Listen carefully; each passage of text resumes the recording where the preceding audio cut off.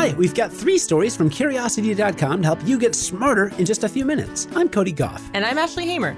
Today, you'll learn about a Japanese concept you can use to find your life's purpose, why flamingo beaks look weird, and how to figure out your attachment style when it comes to relationships. Let's satisfy some curiosity. Ashley, what's your attachment style? I'm secure, thank you very much. That's great. You're low anxiety and low avoidance. Yeah. Wow. Very cool. Why, thank you. If you're listening and you have no idea what we're talking about, that's okay. You're about to. Do you like relationships? Do you get in relationships? Have you been in relationships? Well, what's your attachment style? Today you'll learn what it is. In his book, Authentic Happiness, University of Pennsylvania psychologist Martin E.P. Seligman argues that there are 2 basic dimensions to your attachment style. One is your level of attachment-related anxiety, and the other is your level of attachment-related avoidance. Anxiety is an umbrella term that covers fear of rejection, fear your partner will leave you, and fear your partner is somehow faking their feelings for you. The other dimension, avoidant people are less likely to open up to other people emotionally and less willing to rely on their partners.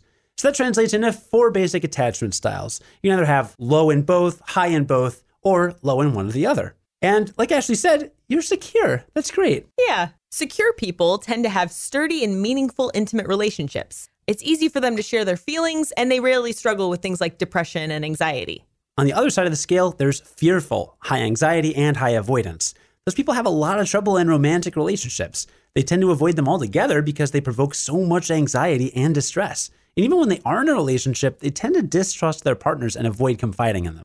And then there are the 2 in the middle. Preoccupied people have high anxiety but low avoidance. So they find it easy to share their feelings, but they have a lot of negative feelings and fears about their relationships. That can create issues and cause a lot of conflict between them and their partners. And low anxiety, high avoidance refers to the dismissing character trait. These people often have high self-confidence, but they tend to prefer autonomy to intimacy. They have trouble opening up to people, and they often come off as hostile or competitive to the people closest to them.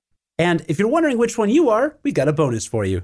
We've got a link to a full quiz in our write-up today on Curiosity.com and on the Curiosity app for Android and iOS. Like with any personality quiz, the results here shouldn't be taken as absolute and unassailable truth. But looking at the big picture can help you see meaningful patterns and maybe understand yourself in a new way. Cody, when's the last time you've seen a flamingo? It's been in real life. It's been a while, Ashley.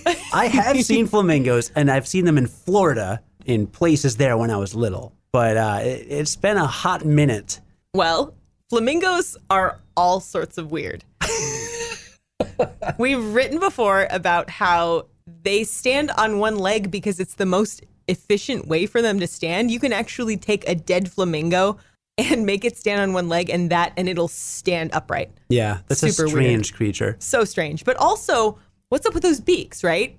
They're like, most birds have beaks that are sort of straight or pointy, and theirs just kind of like droop down, like gravity has just overtaken them. Yeah. And they also seem to eat with their heads upside down in the water. So they have a beak that looks upside down, and they have a head that eats upside down.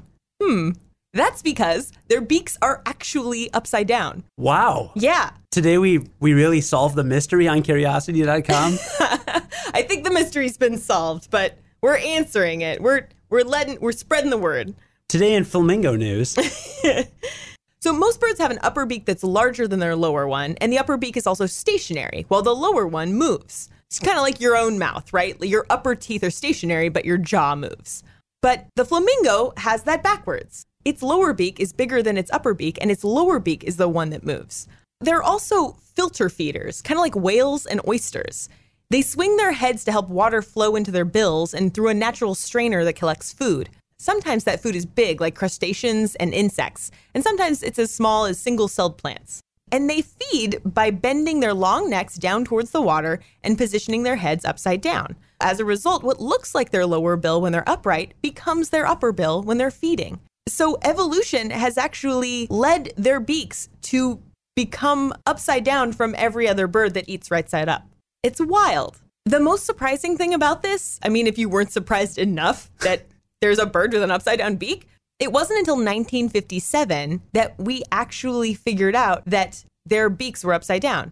That year, Penelope M. Jenkin published a study in the Philosophical Transactions of the Royal Society B that solved this mystery once and for all. Both beaks move independently via ball and socket joints. So I know I just said that only one beak moves, but that's only when they're feeding. When they're preening their feathers, flamingos move one or the other beak. But when they're feeding, they keep their lower beak stationary and move their upper beak against it, just as scientists had always suspected. I never knew we'd get so much information on just that one bird. Flamingos are really interesting birds. They're weird. Before we get to our last story, we'd like to mention that this episode of Curiosity Daily is sponsored by LinkedIn. The right hire can make a huge impact on your business, and that's why it's so important to find the right person, right?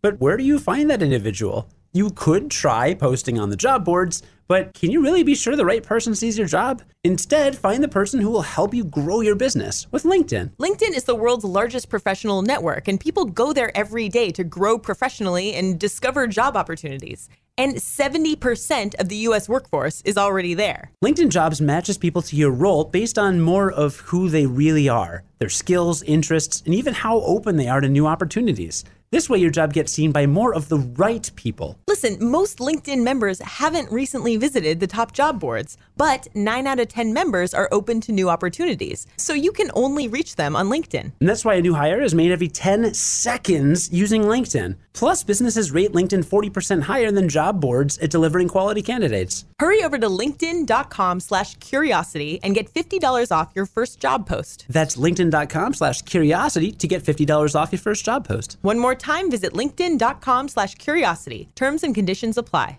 Ashley, have you found your life's purpose? Is it corny to say yes?